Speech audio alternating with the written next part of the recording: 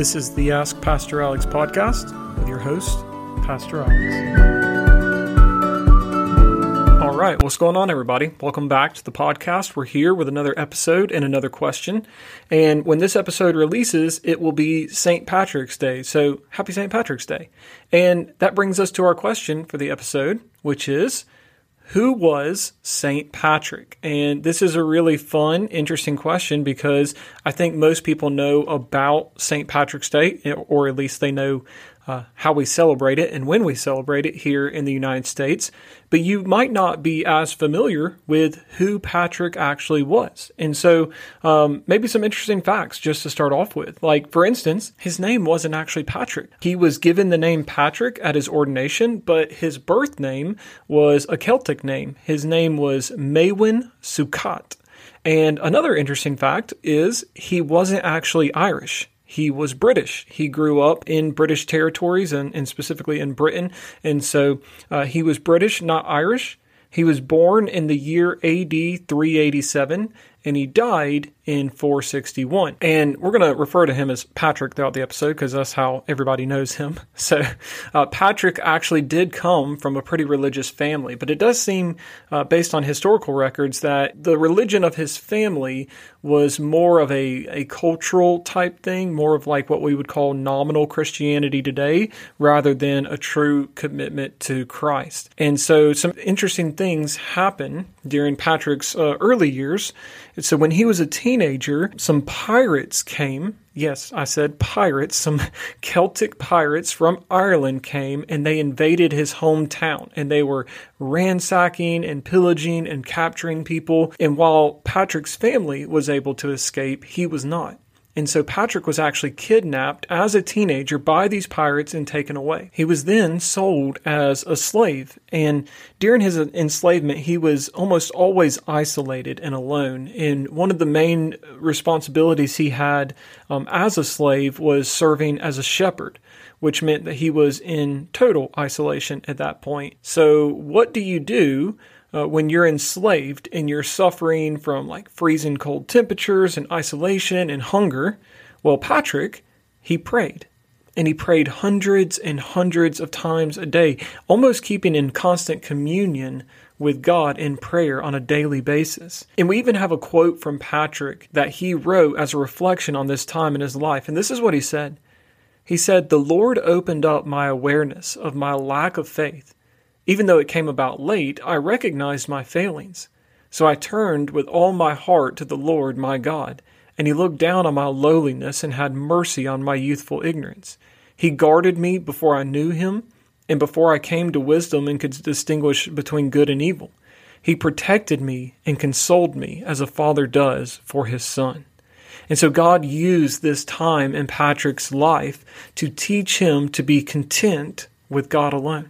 To teach him that even if he was alone and isolated, and no matter what he was going through, no matter how hard it was, that the presence of the Lord was with him, and the Lord was teaching him to be content with his presence alone. And so what happened is 6 years after he was initially enslaved, Patrick escaped and was able to board a ship and return back home. And now if you're Patrick, you might be thinking, okay, I was enslaved, I managed to escape, I'm back home, I'm content to stay here forever. And he might have done that, except he began to have visions. One night as he was beginning to fall asleep, Patrick had a vision. And in the vision, he saw an Irishman holding up countless letters, and one of them was titled, "The Voice of the Irish." And as Patrick saw these words, he heard the cries of countless people. And it was actually the cries of the Irish people begging him to come back and walk among them again. Now, again, naturally, if you are Patrick, you're torn at this point, right? Because you are now a Christian, you want to be faithful to the Lord and what he's calling you to do, but you associate Ireland with pain and torture and enslavement and isolation. He really did not want to go back there because he had such bad memories from being there. And so he just put off the vision initially and decided not to do anything, but the Lord was persistent. And so Patrick kept having vision after vision after vision, and it was the same one over and over and over and over again, until finally Patrick responded and said, "If this is from you, Lord, I'm willing to go." But interestingly, his return was not immediate. He didn't immediately decide to go back to Ireland. Most historians believe that Patrick spent the next 2 decades, 20 years, preparing for that return. And during that time, he was undergoing much theological, ecclesiastical, and spiritual training so that when he did finally return to Ireland, he would be equipped to be able to reach the Irish people like he wanted to do. And this is really encouraging. So here's what happened. After that 20-year period took place, Patrick was 48 years old, and he was ordained into the priesthood, and he was officially commissioned and sent out as one of the very first church planters to go and reach an unreached people group. He was supposed to go and reach the Celtic people of Ireland. So I just want you to think about that for a second, how encouraging that is, because it means that Patrick, who is known today, almost everybody, if you say St. Patrick, almost everybody knows a little bit about St. Patrick. They definitely know about St. Patrick's Day. Patrick was 48 years old when he finally went back to Ireland. So I want that to be an encouragement to you who might be tempted to think that you're too old to do something great for God. That is never the case. If you are still alive today, God can use you to do great things in this world. You might be thinking that your prime is behind you and God might have something great in front of you. So Patrick was 48 years old when he was ordained, given the name Patrick, and sent out to go reach the Celtic people of Ireland. And we can learn a lot about his methods when he returned, too. Because at the time, the Celtic people of Ireland, they were barbarians, and they were a rough group of people. They had a very pagan-type culture. But Patrick never dismissed the Celtic culture. Rather, he engaged it.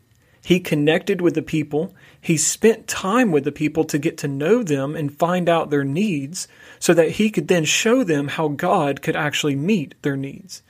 And that's not to say that his mission was always easy either, right? Because if you look, Patrick himself even records that from the moment of his arrival, he was almost continually placed in life and death situations. Again, the Celtic people were barbarians at this time, and they were constantly threatening to torture him and kill him. But Patrick continued to trust God. He continued to identify with the Irish people and use their cultural and religious understandings to lead into conversations about the one true God and minister to them in love and in patience. And what ended up happening is God blessed Patrick's ministry greatly. There ended up being mass conversion in Ireland. And because of Patrick's specific approach of engaging with the people, getting to know the people, embracing their culture, using it to lead into gospel conversations, using their culture to point out their need for God, his method of loving people and being patient with them. An interesting fact is, to this day, Ireland is still the only country that has ever experienced mass conversion to Christianity without any bloodshed. Patrick modeled love and then was able to tell people about the source of that love.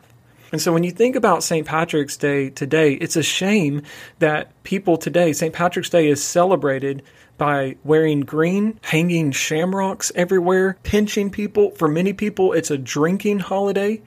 When in reality, St. Patrick's Day should be a day where Christians celebrate the mass conversion that took place in Ireland by God working through a humble, willing servant like Patrick.